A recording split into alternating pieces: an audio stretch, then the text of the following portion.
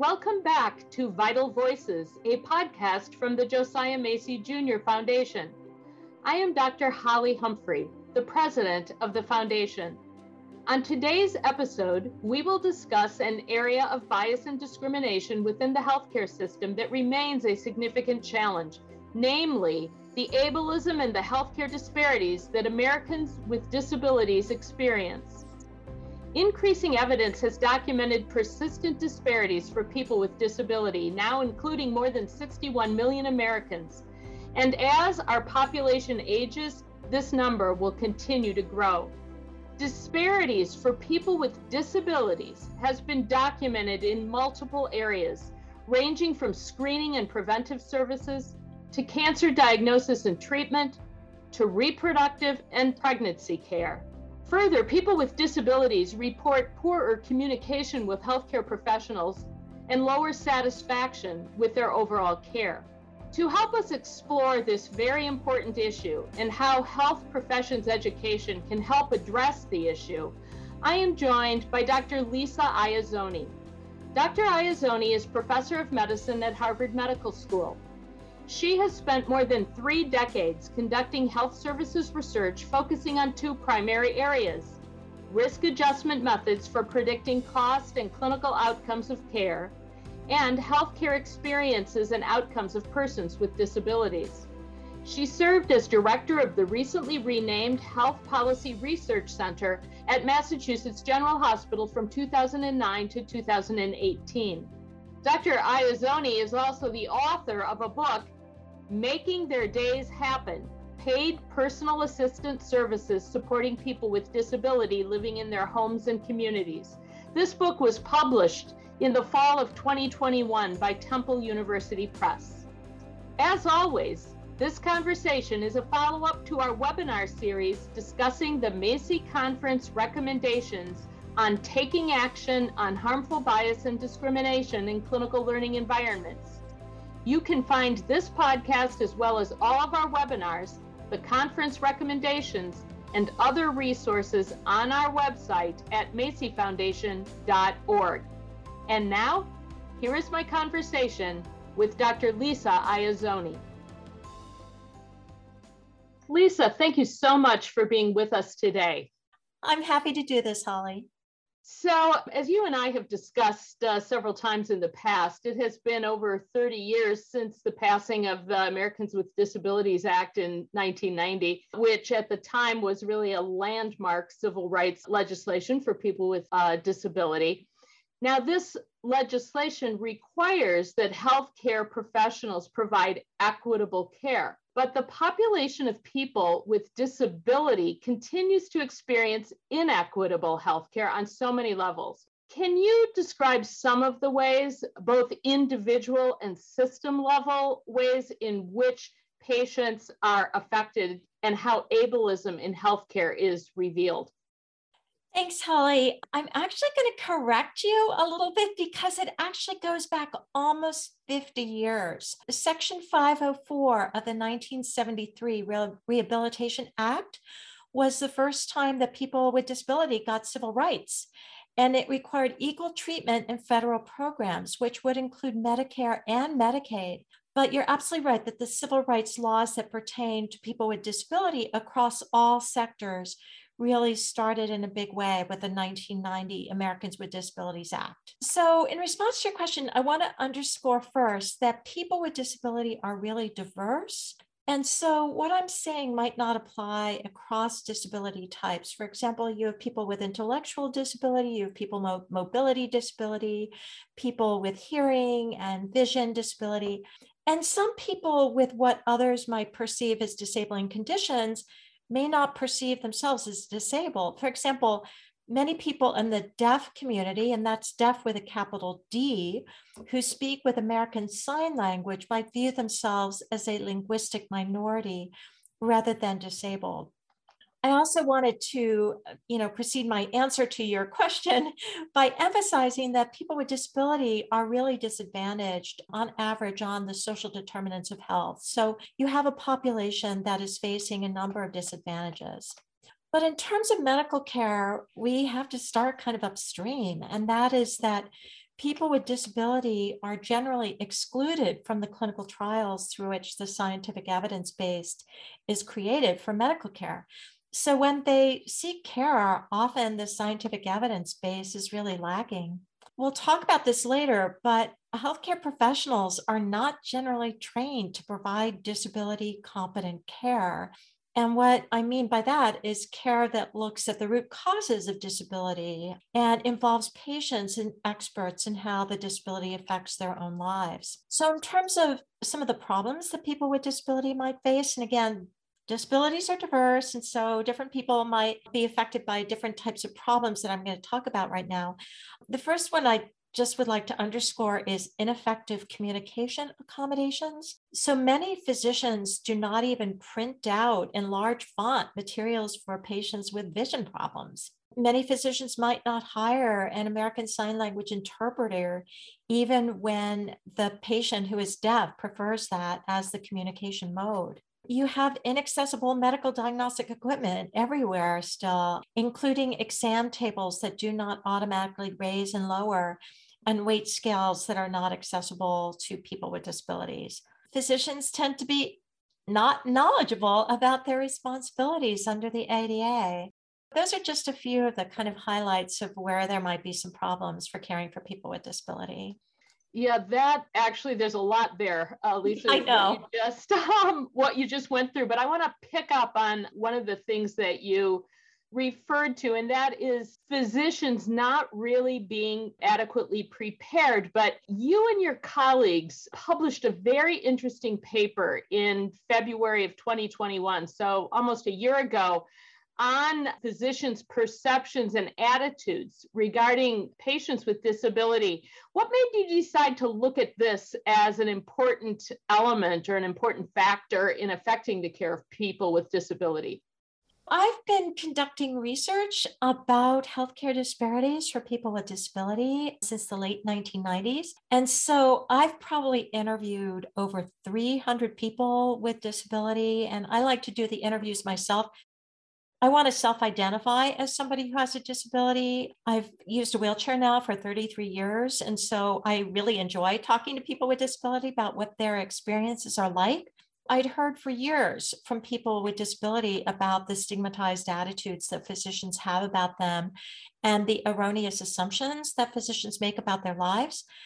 And Healthy People 2010, which came out in November of 2000, was actually the first time that people with disabilities were listed as a disparities population. And chapter 6 of that report actually attributed this erroneous assumptions about patients' daily lives, expectations and values to some of these disparities, such as an underemphasis on wellness and disease prevention or screening. Basically, what I wanted to do was put a number on this. A lot of people with disability told me that my results weren't that surprising. And I said, no, but at least we put a number on what the problems are. Wow. So what were some of the key findings from that work? So that February 2021 Health Affairs article that you're referring to had, from my viewpoint, 3 kind of top line findings.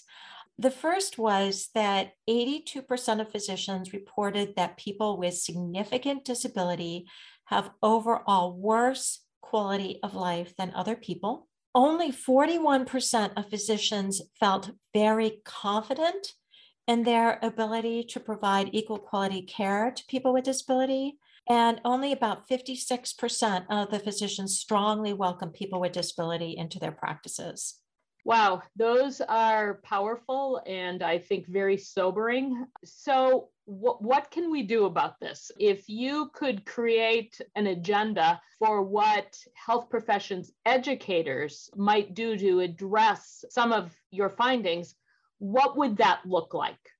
You know, it's interesting because I personally kind of thought that 82% was where I wanted to focus. But in fact, I think the 41% of physicians who feel very confident in their ability to provide equal quality of care is a really important place to start.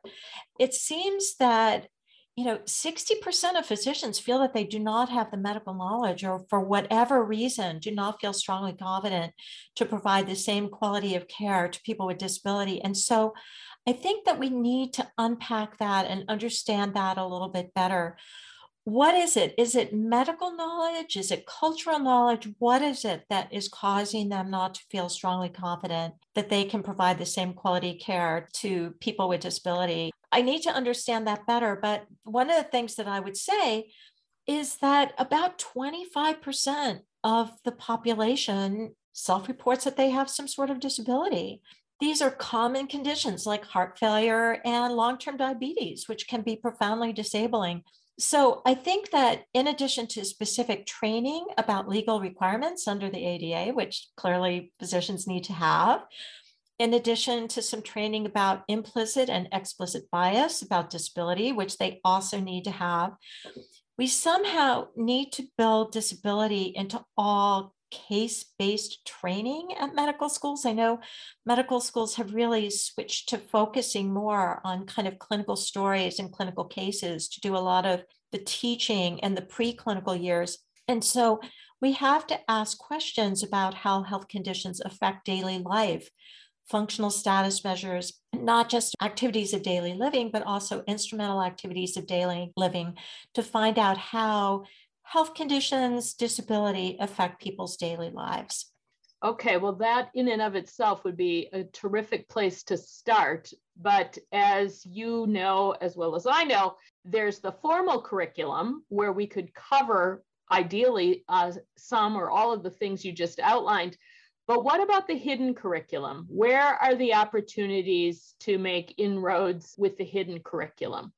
Well, Holly, thanks for asking about that question because I have no idea. I'm not really sure. So, one thing I can say again is now I have a number, 82% of doctors say that people with disability have worse quality of life than other people. We also gave them the option to say that people with disability have the same quality of life or better quality of life. But it seemed to me that there was no positive response bias because more than 80% of doctors felt that it was okay to say people with disability have worse quality of life. What that suggests is that people are really set in their ways of thinking, and they really did not even see their attitudes as biased or ableism. They may truly believe that people with disability have worse quality of life. That's just a foundational belief that they have. It's really, really hard to dislodge kind of foundational beliefs. There's a teeny weeny literature, it's pretty small, but it's kind of compelling, that getting to know people with disability actually makes them realize that they're like other people.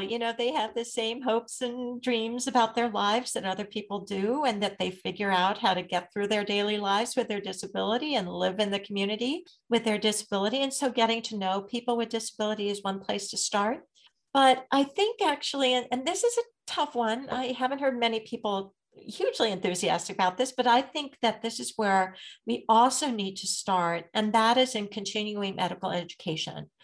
Because people always talk about, well, let's start by training medical students, but we know that it takes 7 years from the day a medical student shows up at the door of the medical school until we can have them out in practice if they're going to be an internist.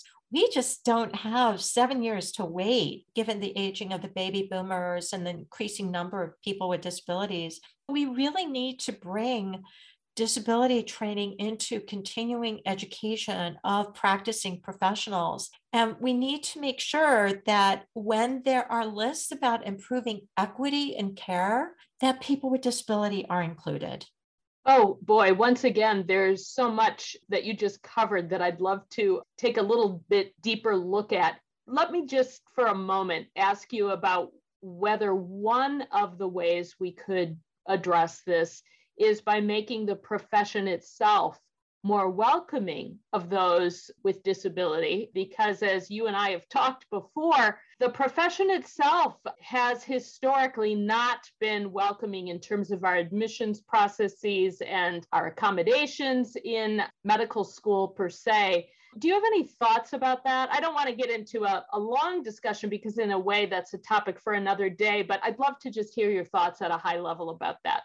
Well, I'm a good example of that. I went through medical school, got my MD degree, but then, was diagnosed with MS during medical school in the medical school refused to allow me to go on to train. So I'm a good example of how back before the ADA, medical schools were not terribly necessarily welcoming to people who were newly disabled while they were medical students. I think that with the ADA in place, that medical schools did not immediately begin to reevaluate their technical standards. And I think that that is one of the chief barriers to people with disability getting into the medical professions. And there's still barriers that are still out there now to this day, because there's really not been a systematic reappraisal of what the need for the technical specifications or standards are, especially since it's not obvious that every student who wants to go to medical school wants to be a surgeon, and so it may not be necessary for them to be able to do certain manual dexterity tasks that would be,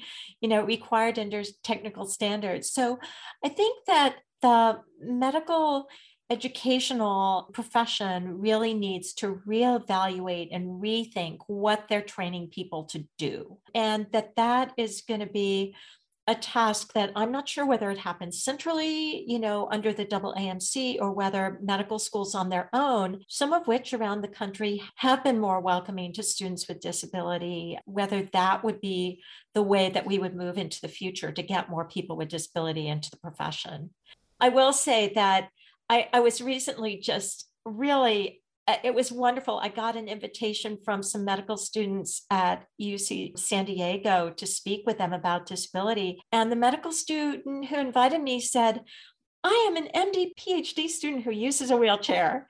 And I thought, whoa, we've really come a long way from the day that I was in medical school. And so it is happening out there, but just not widely enough yet. Wow. That means we have more work to do, but that background is very, very helpful, Lisa. We've spent most of our time today talking about education and what we can do differently and what we can do better. Let me ask you to share just a little bit about the system and hear your vision for what we can do with our healthcare system that would make it more welcoming and where bias and discrimination would not be present. And I think the pandemic has really highlighted many of the ways in which our system, our healthcare system, really does discriminate against those with disability. So what is your vision for what a more ideal healthcare system might look like?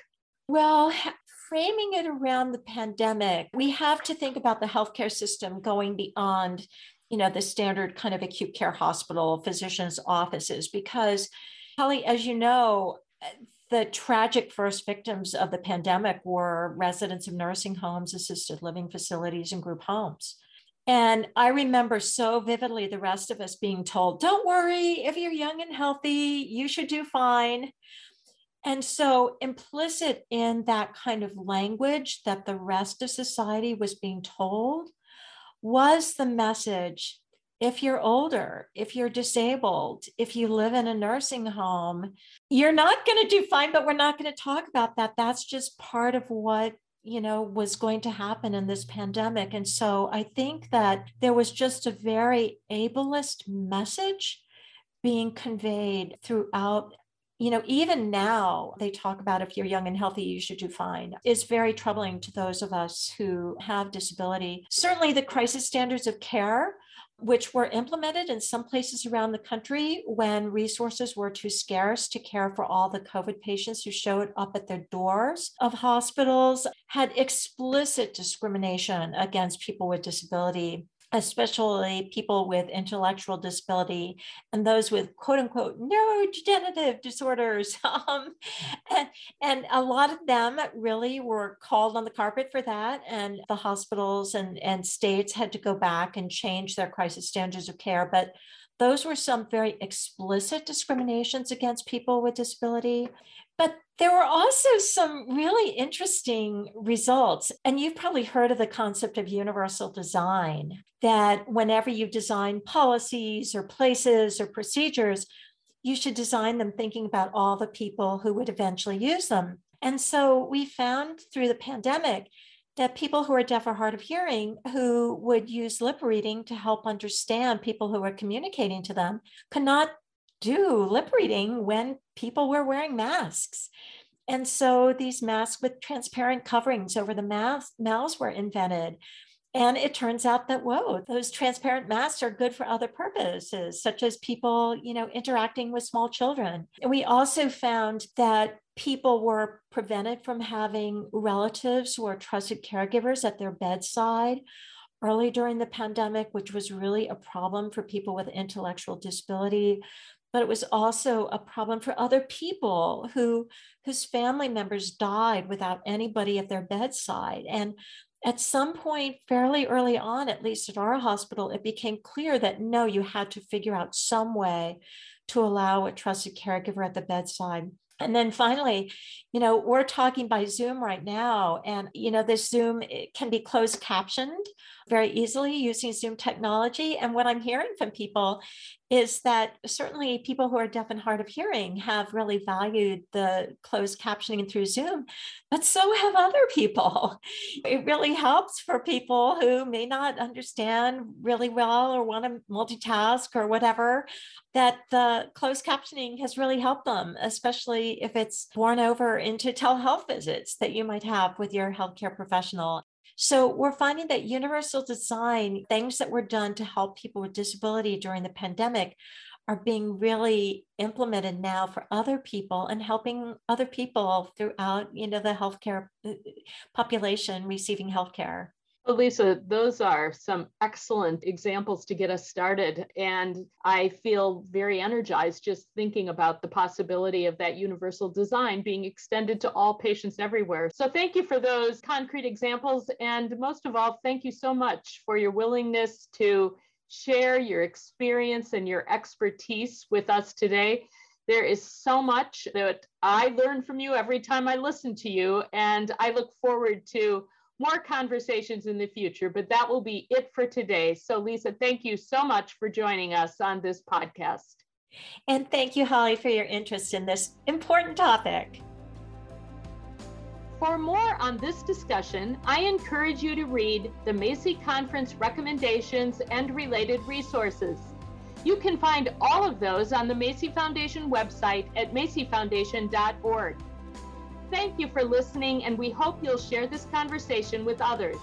Be sure to subscribe wherever you get your podcasts so you'll be notified when the next episode drops. And make sure you're signed up to receive email updates from the Macy Foundation.